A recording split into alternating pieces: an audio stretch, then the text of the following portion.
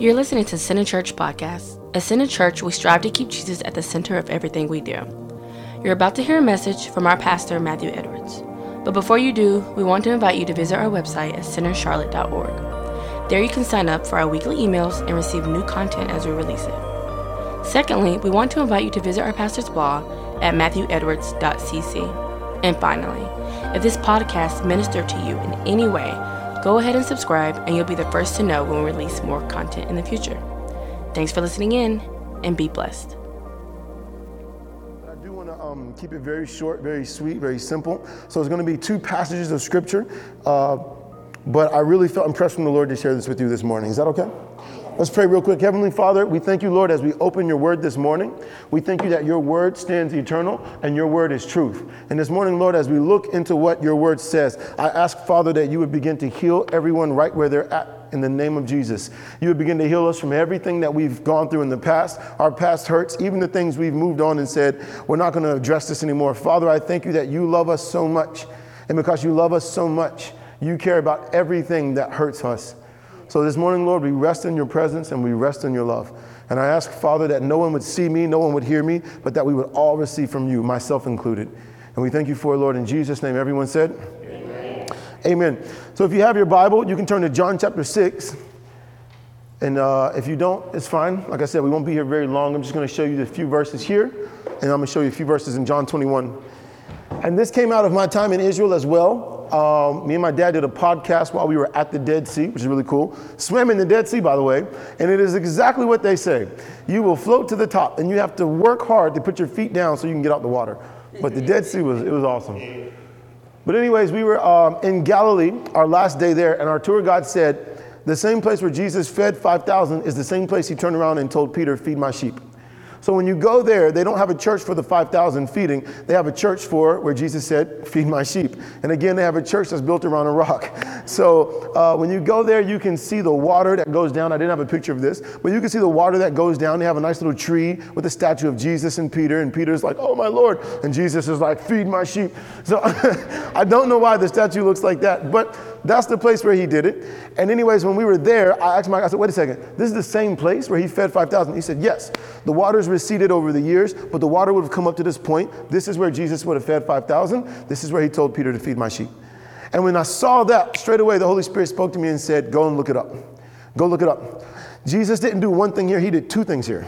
And the miracles are very similar. So I looked it up, I studied it some, and my dad, the next day we were at the Dead Sea, said, let's do a podcast, let's do a video here for the TV show. And I said, can I use the audio for the podcast? He said, of course. So we're going to put that up at some point, or we may not, I don't know. We'll put it up at some point, but regardless, I'm going to share with you what I shared in that podcast because it was awesome. Is that okay? All right, cool. So look up here in John chapter 6, it says, now the Passover, a feast of the Jews, was near. And we were there around the time of Passover, which again makes the story so much more cool. Then Jesus lifted up his eyes and seeing a great multitude coming toward him, he said to Philip, where shall we buy bread that these may eat?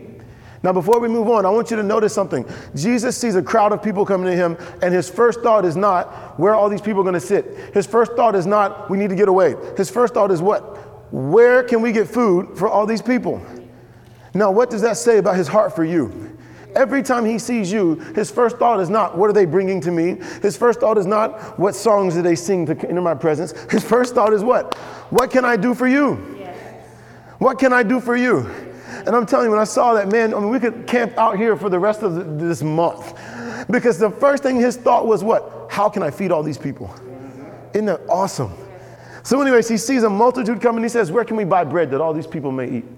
Verse 6, but this he said to test him, for he himself knew what he was going to do. That tells me later on, Jesus probably told them, I know exactly what I was going to do. I just wanted to see what you were going to do. Verse 7, Philip answered him, 200 denarii worth of bread is not sufficient for them, that every one of them may have a little. One of his disciples, Andrew, Simon Peter's brother, said to him, there's a lad here who has 5 barley loaves and 2 small fish, but what are they among so many people? Now let me show you something really cool. All right, watch this. Then Jesus said, make the people do what? Sit down. Now, I'll show you the cool thing in a moment. First thing he says is what? Sit down. Sit down. What is the posture to receive from God? Rest. Sit down. Rest. Sit down.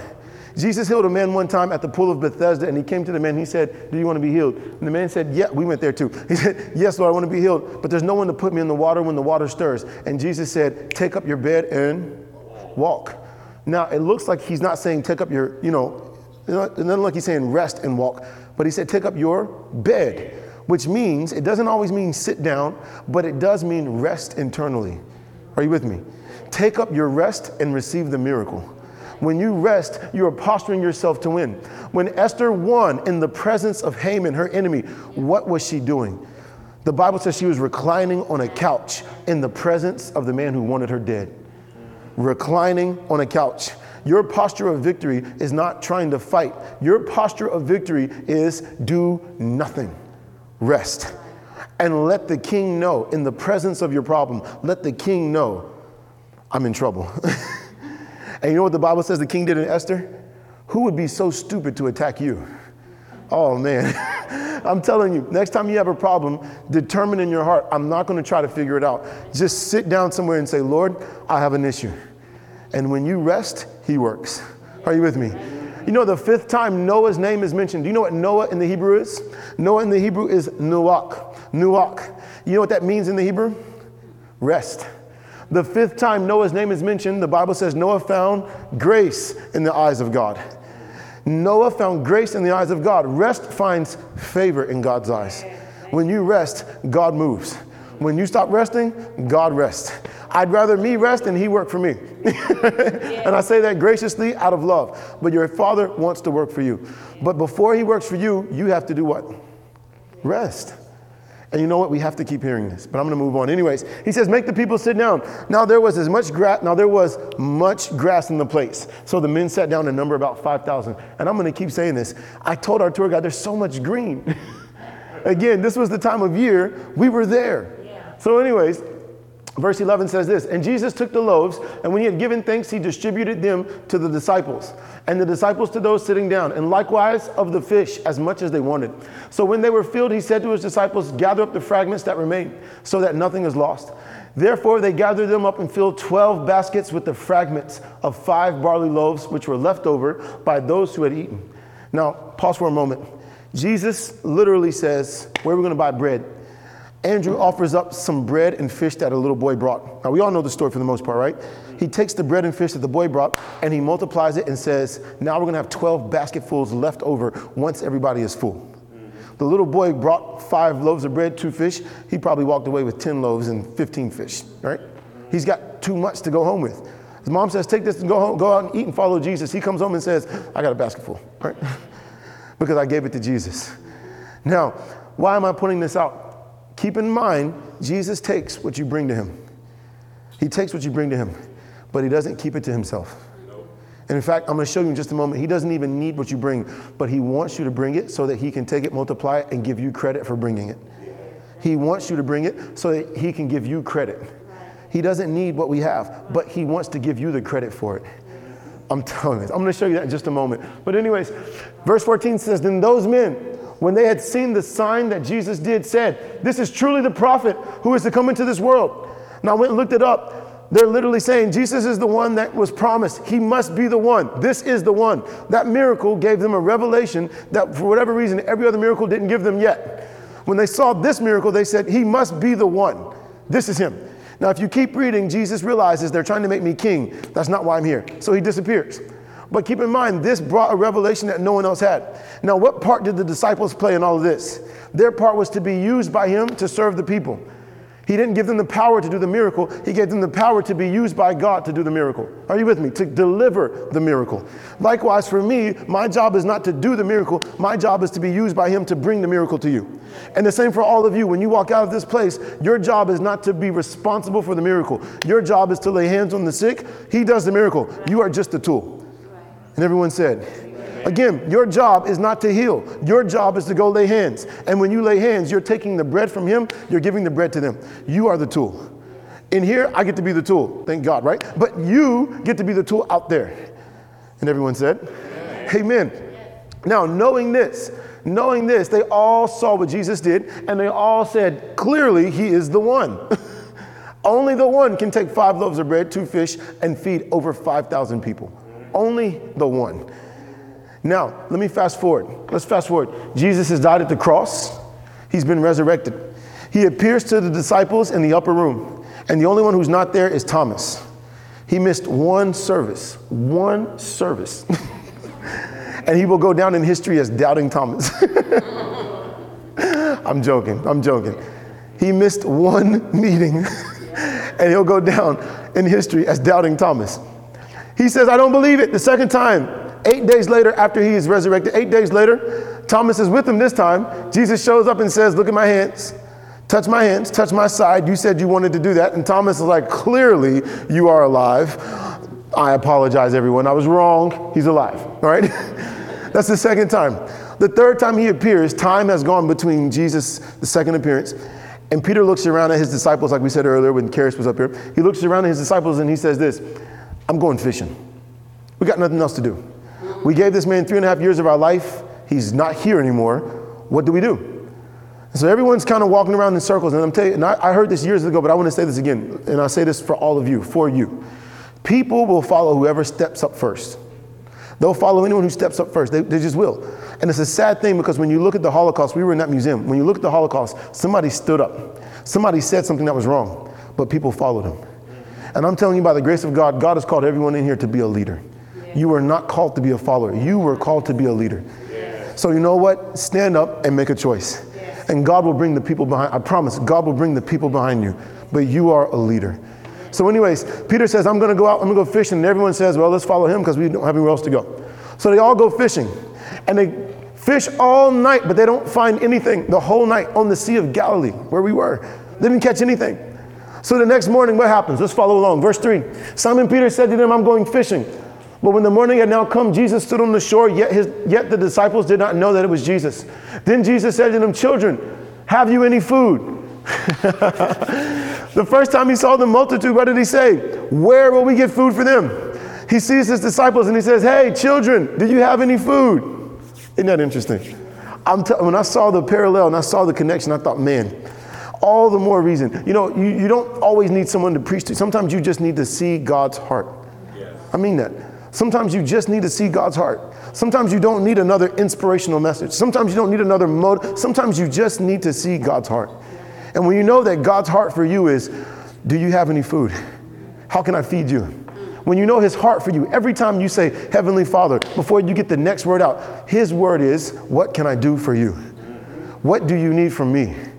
Because he loves you. Yes. I'm telling you, you don't need anyone to preach to you. You just need to see his heart sometimes. Anyways, children, have you any food? So they answer him from the boat, no. And he said to them, cast the net on the right side of the boat and you will find some. So they cast, and now they were not able to draw it in because of because of the multitude of fish. Therefore, that disciple whom Jesus loved, who was John, the disciple John, whom Jesus loved, said to Peter, it is the Lord. Now when Simon Peter heard that it was the Lord, he put on his outer garment, for he had removed it and plunged into the sea. Now watch this real quick. The disciple whom Jesus loved is actually John, right? The disciple John. Everyone sees the miracle. Everyone's putting it together in their minds. But the one who talks about God's love for him has the most discernment of everyone else. That's why we preach so much 1 John 4:10. Don't talk about how much you love God. Talk about how much God loves you. And your discernment will be greater than everyone else in the room. Are you with me? So the one who talks about God's love for him says, wait a second. He multiplied fish a couple years ago, 2 years ago. This must be Jesus. It's Jesus.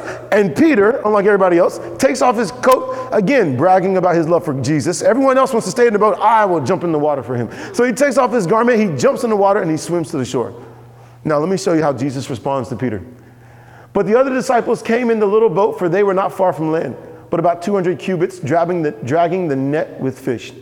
Then as soon as they had come to land, they saw the fire of coals there, and fish laid on it and bread. Jesus said to them, bring some of the fish, which you've just caught. Simon Peter went up, dragged the net to the land full of large fish, 153. And although there were so many, the net was not broken. What happens? Jesus didn't say, oh, Simon, thank you for coming first. Clearly you love me the most. What does he do? He waits for everybody else. When you know that Jesus loves you, you know he won't leave. Right. He won't leave you. He won't leave you in the mess. He will wait for you. He will wait for you. I'm telling you, I just love seeing his heart for all of us. Now, when he finishes, watch this. Peter jumps in the water. He comes to him. When he gets to the shore, the fire they could see from the distance has fish and bread on it. That's why I told you, Jesus doesn't need what you have. The Lord doesn't need what you have. I say this graciously, and as a pastor, I can say this. If I was in another church, I'd get in trouble. I can say this. God does not need your money. That's right. Thank you for that thunderous amen. God does not need your paper, which came from a tree. He doesn't need it. He doesn't need it. But you know what? When you bring it to him, he gives you credit. Are you with me? He gives you credit. Again, if I was in another church, I'd get in trouble. Shut up. Shut up. I can say that as the pastor. What is he going to do with it? You know, the Bible says, we talked about 2 or 3 weeks ago, a kingdom of priests. When everybody brought their gold on carts, Moses said, God, what do I do? And God said, well, I don't need it. What am I going to do with it? Give it to the priest. Okay, Lord, I'll give it to the priest. He doesn't need it. But you know what he does? He's got food already on the fire, burning, ready for them to eat. He sees what you're going to need before you need it. So he prepares it for you. And then when they come to him, he says, hey, can you bring some of your fish? You've already got fish. Yeah, but I want you to bring your fish. Why? So that you can say you caught it and you ate it. When the world looks at you, they say, oh, think about being someone on the other side of the sea. They're casting nets all night and they see another boat. We've got fish. And they see someone jump in the water and they're like, all the fish are over there. So they get over there and all the fish are gone. and they see somebody on the shore and they're talking with Jesus, and Jesus comes and they take the fish and they give it to him and they say, well, they must have been lucky. Now think about it. Wouldn't Jesus walk on the water and tell them, no, I'm the one that gave them the fish? That's not how God works. Follow the Old Testament. Follow Jesus himself. Every time God blesses us, it's because he wants us to appear blessed. He wants you to appear, quote unquote, lucky in the eyes of the world. And I say that carefully. He wants the world to look at you and think you're just special. And when they come to you, our job is to say, it's not me, it's all him. And that's how he loves to do it. He wants the nations of the world to look at us and say, how did you do it? How did you do it? And Jesus is saying, by the grace of God, the implication here is this. I want you to be so favored. I want you to be so blessed. I want you to go to the airport to go home and they say, we'll give you $1,000 to take the next airplane. We'll give you $1,000 to take the next airplane flight. And everyone else in the group roll their eyes at you. That's what he wants. And they say, well, it's because they came later. Or it's because they went first. No, it's the favor of God on us. It was expensive, but I came home with $2,000. There you go. You know what I'm saying? Now, again, I'm going to close. I'm just trying to point out God's heart for you. I'm just trying to point that out. Now, let me show you why this is so important. And the Lord impressed this on me, and I'll close with this. It says he had laid the fish. Verse 10, Jesus said to them, bring some of the fish which you've just caught. Simon Peter went up, dragged the net to the land full of large fish. Not just fish, large fish.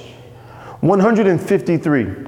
And although there were so many, the net was not broken. The first time Peter cast his net, Jesus multiplied fish, the net broke. The second time, the net's not breaking. What's the difference? Now, Jesus has to do something for Peter. He's got to show Peter something. And when I saw this is why I'm sharing this morning. He has to do something for Peter, and I believe by the grace of God, God is going to do for many of us in here this morning. Okay? John chapter 2, the very next verse, verse 12. It says, Jesus said to them, come and eat breakfast. Yet none of his disciples dared ask him, who are you? Knowing that it was the Lord. So they're all sitting down and eating, right? They're all eating breakfast. What did Jesus do when he fed 5,000? Make everyone do what? Sit down. Sit down. He multiplies the bread and the fish. What did he do with his disciples? Come, sit down, bread and fish. So you see the parallel, right? And keep in mind, it's at the same place. What is he showing them? What I did before for 5,000, I'll do for 11. What I did for the masses, I'll do for you. He didn't multiply fish because there were so many people. The number of people didn't matter to him. And you see, for me, I see conferences of all these people getting healed, masses of people, and I got to be at that conference where everybody else was. And the Lord is saying, what I did for 5,000, I would do for you. It's not the number of people, it's you. I move not because of the amount of people, I move because of you. I love you. Oh man. So anyways, he took the bread and he gave it to them, and likewise the fish. Who gave the bread and fish out last time? They did. Jesus' job the first time was to multiply it. It was their job to give the fish away. Now, Jesus is taking the fish he just multiplied and he's giving it to them. Jesus is serving them. What a profound truth. Can you drop the volume just a little? What a profound truth. Then it comes to what? Verse 14. This is now the third time Jesus showed himself to his disciples after he was raised from the dead. Now let me close with this. Watch what happened. On the night of his betrayal, Peter jumps up and says, Jesus says, one of you will betray me. And Peter looks and says, John, ask him who it is. And he says, it's the one I dip my bread in. And he goes on to talk about how eventually he'll be by himself. And most of us remember the story. Peter jumps up and says, Lord, I don't care if everyone else betrays you. I don't care if all these, not everyone, all these leave you. I will never leave you. And that's when Jesus looks at him and says, oh, Peter, you will deny me 3 times before the rooster crows. I heard a great man of God say in heaven, Peter's ringtone is a rooster. He said, before the rooster crows 3 times, you'll deny me. And Peter, I don't care if all these, right? Everyone else can, but not me. Again, bragging in his love for Jesus. And Jesus has to correct him, but that time comes. Now, of everyone sitting down eating food, who's the only one who denied Jesus? They all left him, but who's the one who denied him? Peter. So what did Jesus do? What I did for 5,000, I'll do for you. All right? Nothing's changed. My heart for you is still the same. While they're all eating, what happens? So when they had eaten breakfast, Jesus says to Simon Peter in front of it, and I love this picture. He says to Simon Peter, Simon, son of Jonah. Now, keep in mind, who was Jonah? He was swallowed by a whale, right? But what's the story of Jonah? God says, go talk to my enemies. Go talk to your enemies and tell them that I'm going to judge them. And Jonah says, no, because if I tell them you're going to judge them, they're going to repent. And if they repent, you're so gracious, you're going to forgive them. I'm not going to help my enemies. He goes the other way. And God says, no, I want you. I want you. So he brings a storm. And Jonah says, throw me in the ocean. They throw him in the ocean. God brings a fish in the belly. He says, I can't get away from you. And God says, you're absolutely right. So he prays and says, God, I relent and I repent. He says, thank you. He arrives at Nineveh. He goes, preaches judgment. The people repent. God is gracious. God forgives their enemies. And Jonah gets angry. That's the end of Jonah's life. Now, Jesus is sitting here, and he just changed his name from Simon, which is a reed, someone who's always on this side and they're always on that side. They're not really stable. They're always blown back and forth by every wind of doctrine. Someone who just floats around. They never really settle anywhere. He calls him, you know what? No longer will you run around like that. You won't be Simon anymore. From now on, you will be a reed. I'm sorry, a stone, Peter. Cephas in the Greek, Kepos in the Greek. You will be a stone. You won't be moved by anything else. You will be a stone. Now he's looking at that same man he calls a stone, who hasn't acted like a stone. And he looks at him and says, hey, Simon, son of Jonah. Son of what? Son of Jonah. What does he say? Do you love me more than these?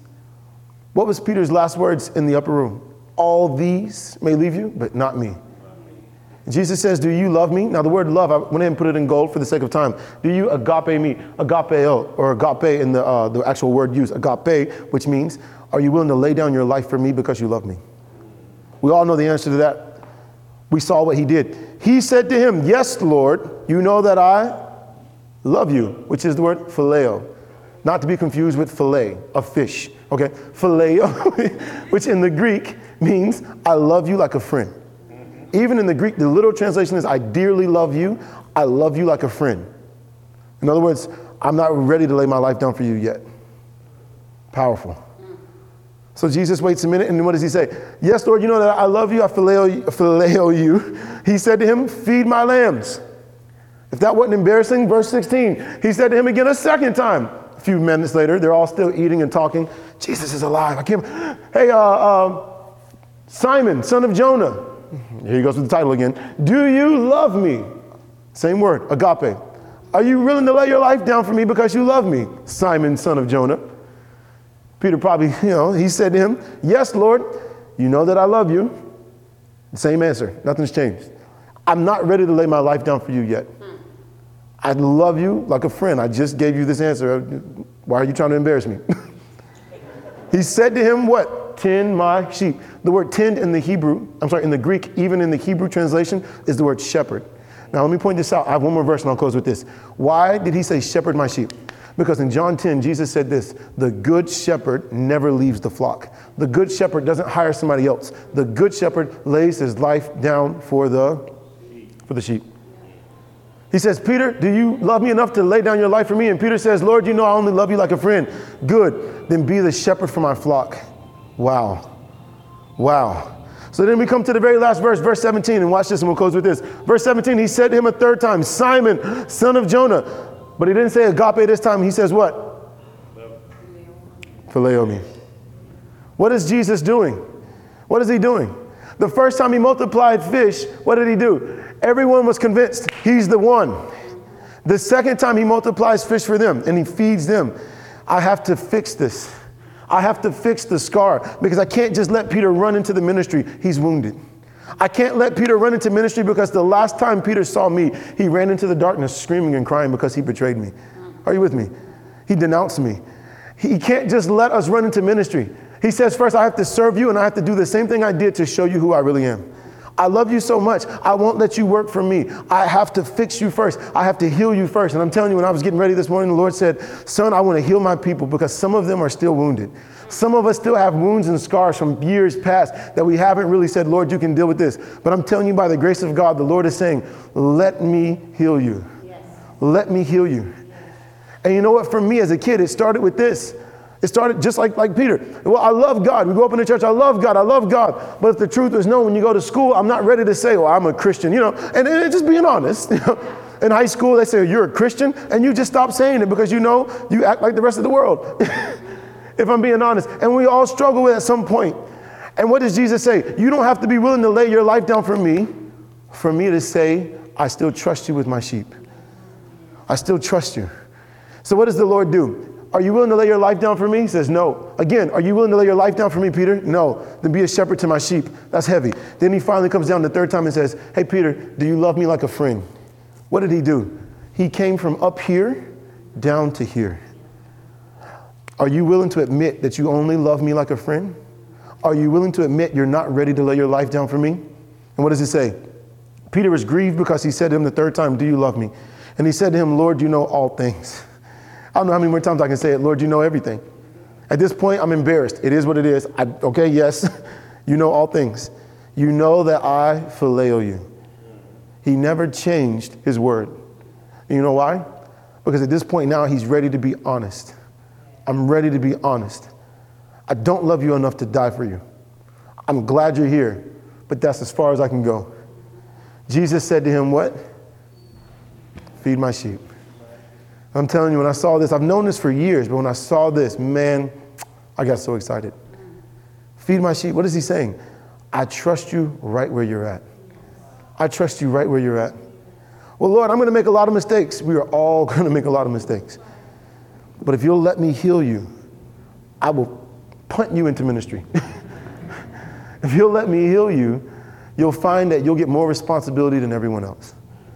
But you have to let me heal you. You have to let me love you. You have to be honest with the fact that you're not ready to say, I'm ready. And you know what? It was the same Peter who denied Jesus 3 times. The same Peter who denied Jesus also heard Jesus say this, if you deny me before men, I will deny you before God. And that same Peter who denied Jesus before men now is being reinstated and restored by that same Jesus. And it's that same Peter who's now being restored that on the day of Pentecost stood up and said, you denied the Christ to all his Jewish brothers and sisters. You denied him. You put him on the cross. That same Peter, right?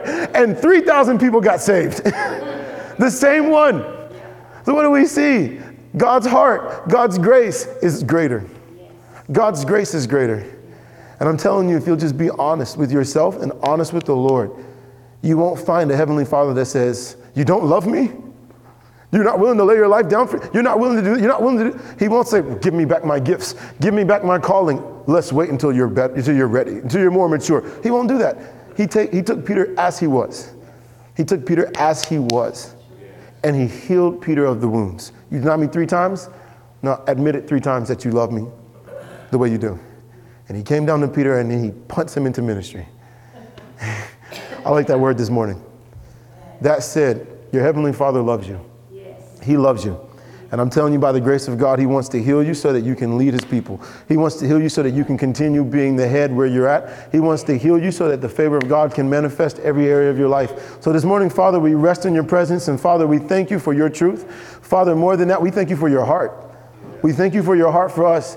And Father, I ask that this would never be something that we become numb to, that this would never be something that we become so accustomed to hearing that it just rolls off of us. Father, I ask that you would impart a fresh revelation of your love for us into the hearts and the minds of everyone that's in here, Father, and everyone who calls this place a home. Father, I ask that it would register into their hearts as well, right where they're at, Lord, right where they're at, a revelation of your love for us, a fresh revelation of your love. And Father, whatever wounds anyone has in here, I've already prayed this, but again, I ask, Father, whatever scars anyone has on their hearts, whatever wounds anyone has from past houses, past places of worship, Father, whatever those wounds may be, I ask right now in the name of Jesus, Father, that your grace would fill their hearts right now. And Father, by your grace, that you would begin to heal them of those wounds, that you would begin to heal them of those scars. And Father, that they, by your love, would begin to let go of the pain that they experienced, myself included. That they would begin to let go of that pain, and that we could begin to forgive them because you have already forgiven us. We thank you for it, Lord. We thank you for it, Lord. In Jesus' name, Father, we thank you. We thank you, Lord. Thank you, Lord. And Father, I ask that you would begin to increase everyone in here in their ministry that you have given them, that you would begin to increase them in the ministry that you've given them. Father, I ask that you would begin to bring men and women into their lives to begin to sow into the vision that you've put into the hearts of everyone in here this morning. Father, that you would begin to surround them with wise men and women that will speak life into them, that will cause their ministry to flourish.